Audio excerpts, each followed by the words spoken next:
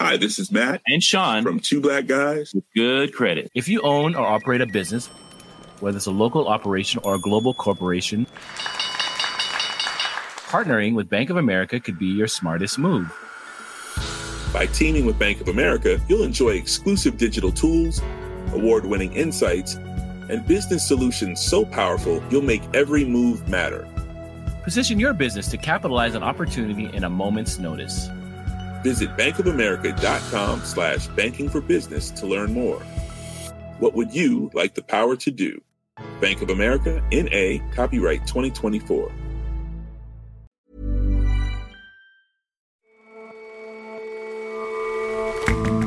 Hello and welcome to The Intelligence from The Economist. In New York, I'm John Fassman. Every weekday, we provide a fresh perspective on the events shaping your world. In 1981, Mauritania banned forced labor. Officially, slavery was illegal in every country in the world. In reality, however, the practice never fully ended, and a new report suggests, sadly, that forced labor and marriage are growing more common. And Frank Drake spent decades searching for extraterrestrial life.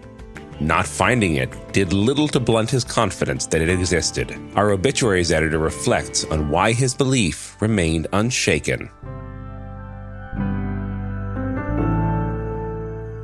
First up, though,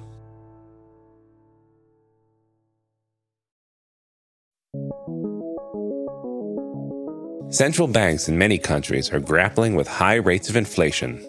In America, consumers are seeing their living standards squeezed. Your grocery items, the cost of dairy, meats, proteins have gone up. Originally, I would use like Uber and a taxi to get around, and I would have my own car at times. But because of the inflation, I would tend to use public transportation, ride my bike, or get a ride from a friend or family member more frequently.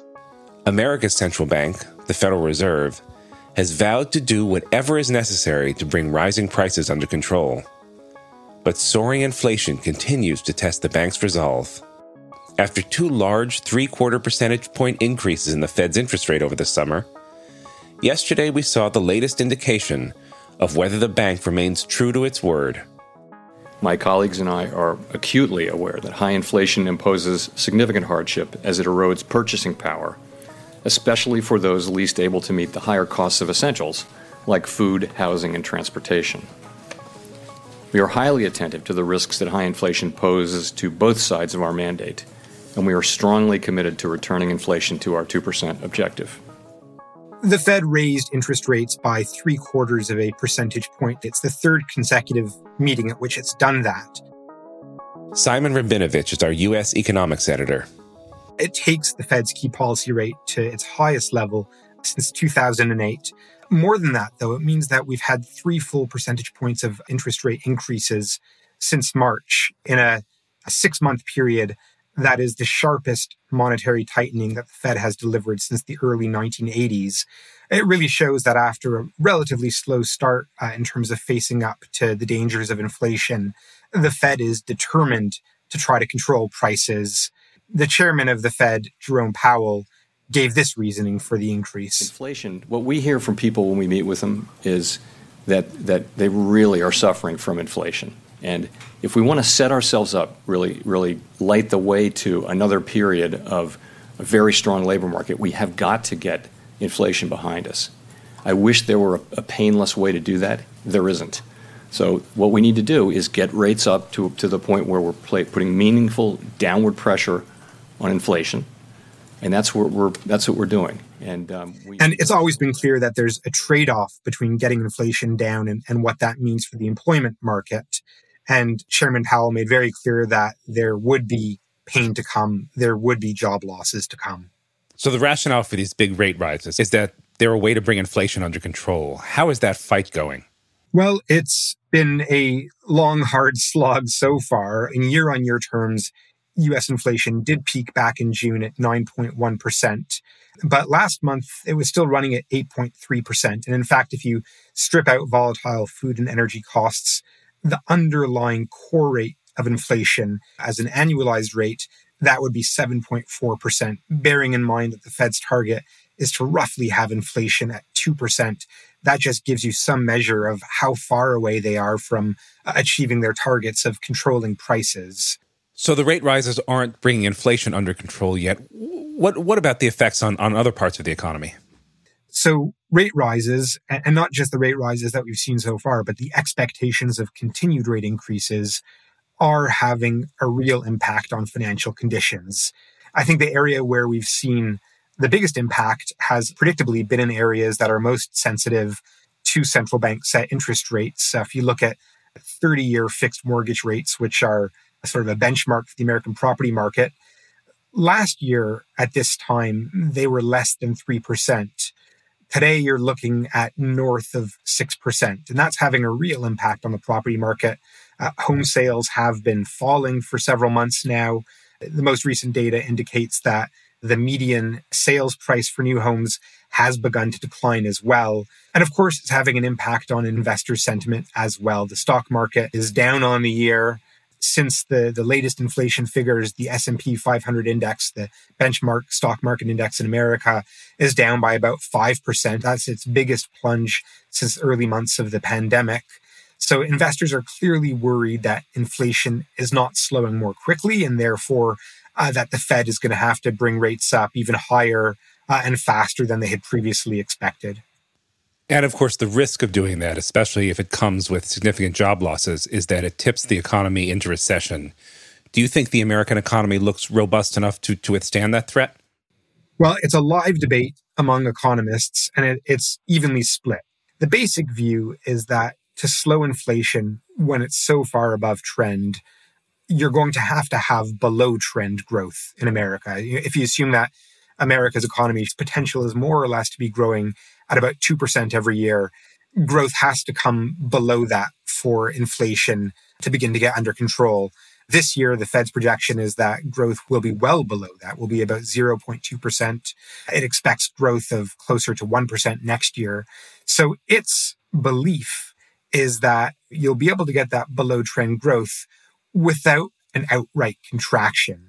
Some economists believe that is the case, but there are many who believe that's overly optimistic, that to bring inflation down, you're going to have ultimately greater balance in the labor market, which means more people losing their jobs, fewer employers trying to hire lots of people. I mean, right now, as it stands, there's still roughly 2 open jobs for every unemployed person in America. That's putting a lot of upward pressure on wages, which ultimately leads to upward pressure on inflation.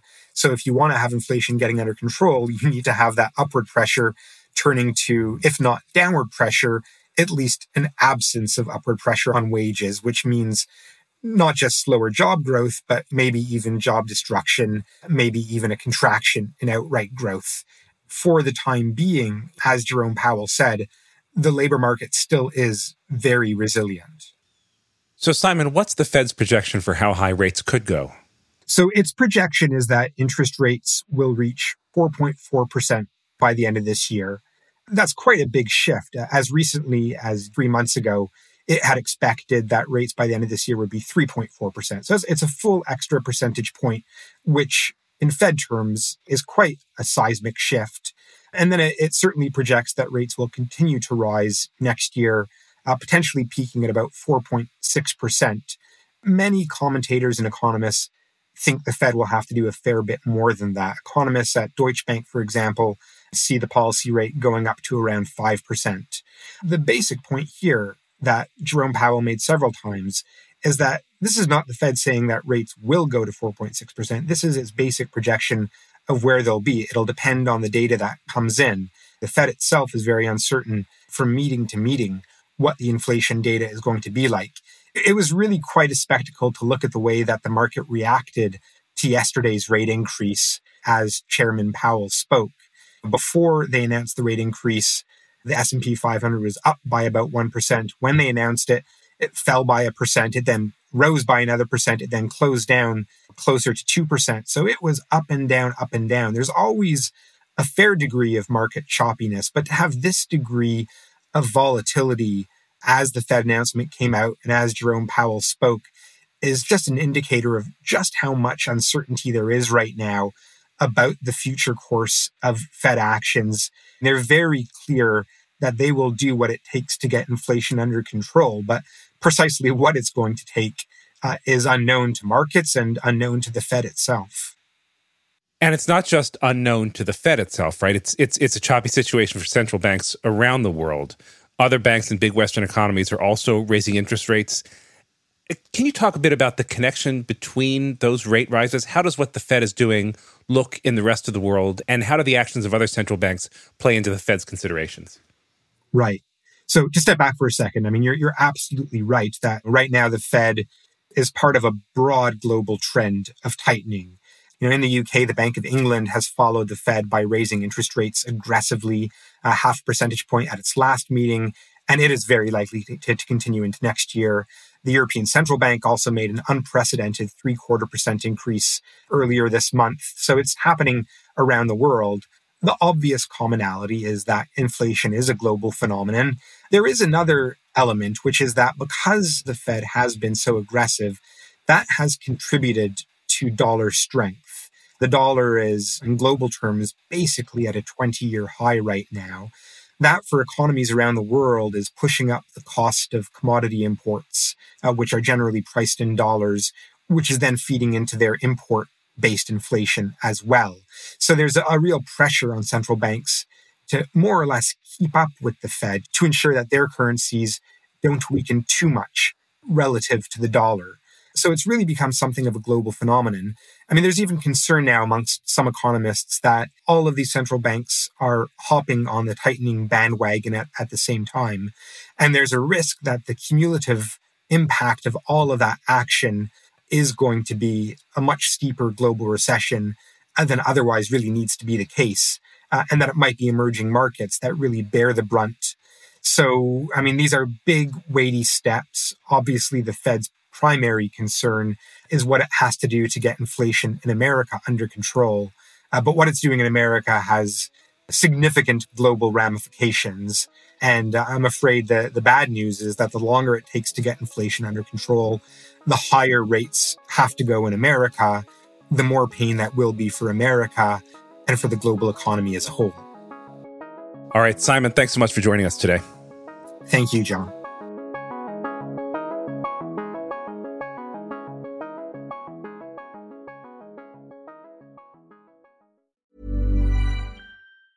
There's never been a faster or easier way to start your weight loss journey than with PlushCare.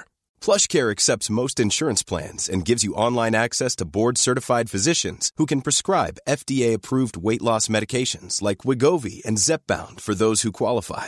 Take charge of your health and speak with a board-certified physician about a weight loss plan that's right for you. Get started today at plushcare.com/weight loss. That's plushcare.com/weight loss. plushcare.com/weight loss.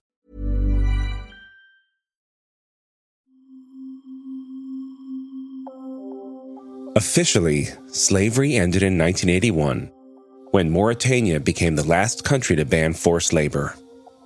In reality, it remains all too common. There are new rules set to be announced in Brussels this Tuesday to ban products made by forced labor.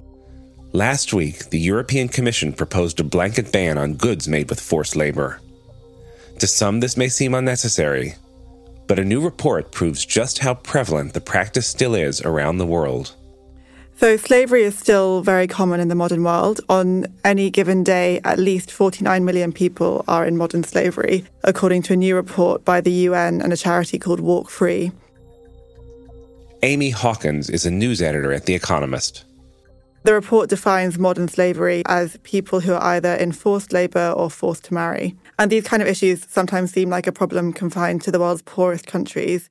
But the authors of the report reckon that actually more than half of the incidents of forced labour last year happened in what the World Bank defines as upper middle or high income countries. And what are some of those countries? So the researchers interviewed about 78,000 people from 68 different countries. And they found that the majority of incidents of forced labour happened in the Asia-Pacific region. But as a proportion of the population, Arab states were actually the worst offenders, with an equivalent of 1% of their populations enslaved. And this already grim situation is getting worse. That is quite grim. How is it getting worse? So between 2016, when they last collected data, and 2021, an additional 2.7 million people were found to have been working in forced labour, taking the total to nearly 28 million. And more than 3 million of those people were children, although the data shows that those numbers have been falling. And then the other side of the equation is forced marriages, and they increased by 6.6 million over the same period to a total of 22 million. And that still might be an undercount because respondents were asked if they consented to their marriage. And so people who are forced into a relationship but later consented would not be counted in the data. Another surprising finding from the data is that while women and girls made up the biggest share of forced marriages, around 1/3 of people coerced into wedlock were male. Does the report give any indication of why it seems to be getting worse? Well, one explanation could be the COVID-19 lockdowns, because the most common way in which people are forced into work is when employers refuse to pay their wages. And so as many people's incomes were decimated by the lockdowns, it was easier to exploit that vulnerability. And also in wealthier countries, sectors such as agriculture, construction and domestic work and fishing were found to have the highest rates of forced labour, and the private sector accounted for the majority of those cases. So now that lockdowns aren't common, are things improving at all? In some places, such as Qatar, the government has introduced reforms to try and crack down on this kind of exploitation. But of course, the success of those reforms will depend on whether or not laws are actually enforced. And that only helps workers who are officially recognised. For workers in the shadow economy or people compelled into the sex trade, they may not benefit from legislative changes. So governments will have to do more than just introduce new laws to try and ensure that the plague of modern slavery doesn't spread. All right, Amy, thanks so much for your time today. Thanks for having me.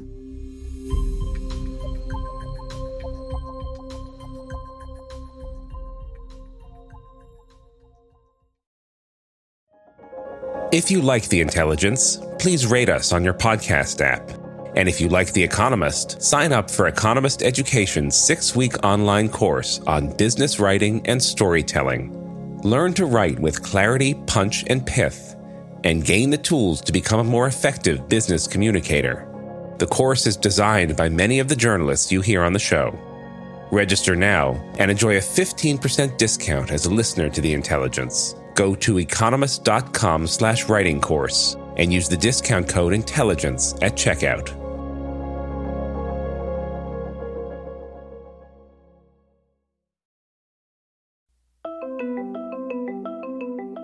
For centuries, and probably for millennia, a great mystery has vexed mankind.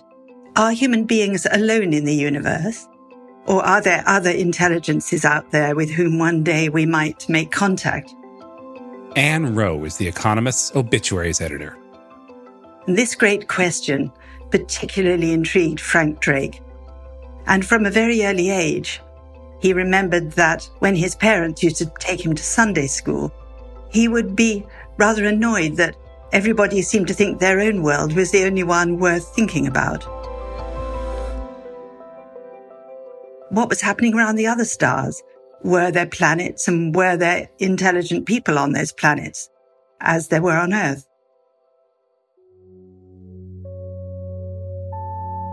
Every time he looked up at the sky full of stars, he pondered this question. And gradually, these interests and obsessions drew him towards astronomy. He began as a physics engineer, but he became more and more interested when he went to Harvard with the whole world of the cosmos. And eventually he went to work as a radio astronomer at the Green Bank Telescope in West Virginia, the National Observatory. In 1961, he decided that he would convene a conference of all the people in the world, as he thought of it, who were interested in finding intelligent life. He reckoned that might be only about 12 people, but he invited them to Green Bank. They were some of the most illustrious scientists of the time, and they were going to debate the whole question and throw out ideas. And while he was drawing up a list of topics for the conference, he suddenly thought that if he could reduce the topics to an equation or a set of terms, it would look more seriously scientific, because the problem with this whole realm of seeking for extraterrestrial intelligence was that it was widely mocked as a search for little green men or aliens traveling in spaceships. and he wanted to prove that it was really a serious pursuit and well worth mankind's time to be getting on with. So he wrote out the equation. N equals R star times F sub P times N sub E times F sub L times F sub I times F sub C times L. We start with the rate of star creation in our galaxy, the Milky Way. R star times the fraction of those stars that have planets. Times F sub P. Then times the average number of planets that might support life. Times N sub E. Then the fraction of those that actually develop life. Times F sub L. Then the fraction of those that develop intelligent life. Times F sub I. Then times the fraction of those that reveal their existence by releasing signals into space. Times F sub C times L. If we multiply all these factors together and take our best guesses, and in some cases they really are guesses, particularly with respect to the longevity, we get an estimate of the number of detectable civilizations. Well, a reasonable number is 10,000. Now that's a lot, and that's very exciting. We might be able to learn of 10,000 civilizations if we did the right thing. And that is what motivates us to continue our search. It wasn't really an equation when you looked at it, and he admitted as much. It was really a thinking tool. It was a way of saying, here are all the things that must come together in order to create the same potential for intelligent life as there is on the Earth. And fairly soon after the conference, he set up the first experiments to search intensively for life elsewhere. And this was a project that was eventually called the Search for Extraterrestrial Intelligence, or SETI for short. The very first experiment they conducted was extremely exciting because they suddenly detected a pulse coming from one of the stars, 8 pulses a second, which seemed to have no explanation. They were wildly excited by this, but found out in a short time that it was actually rogue radar from a passing aircraft. He'd managed to see by the early 2000s only about a few thousand stars, where really he needed to have seen 10 million, he reckoned. But he continued. However, the American Congress was not quite so keen on all this activity, which seemed to be going nowhere, and in 1993 the funding was stopped. And this was terrible for him because, in fact, he needed far bigger and better telescopes scanning the sky the whole time on opposite sides of the Earth to have had any chance of detecting a few that might have life on them, or even one that might have life. To the end, he was always optimistic about it. He didn't get cast down. And he kept looking all the time at these 2 stars, Tau Ceti and Epsilon Eridani. He had his greatest hopes pinned on those. And he compared his gazing on those to buying 2 tickets for the lottery.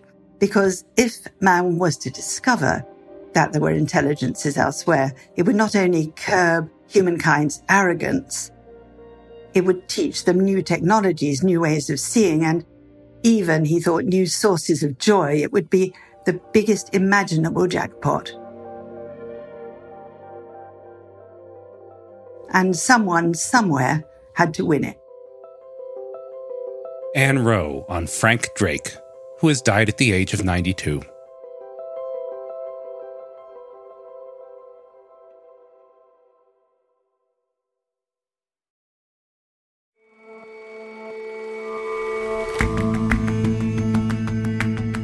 That's all for this episode of The Intelligence. Let us know what you think of the show. You can get in touch at podcasts@economist.com, and you can subscribe to The Economist at economist.com/intelligence offer. The link is in the show notes.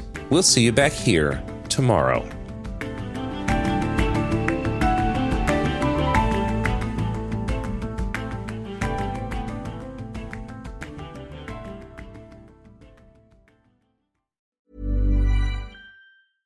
Hi, this is Janice Torres from Yo Quiero Dinero. From a local business to a global corporation, partnering with Bank of America gives your operation access to exclusive digital tools, award-winning insights, and business solutions so powerful you'll make every move matter. Visit bankofamerica.com/banking for business to learn more. What would you like the power to do? Bank of America, N.A., copyright 2024.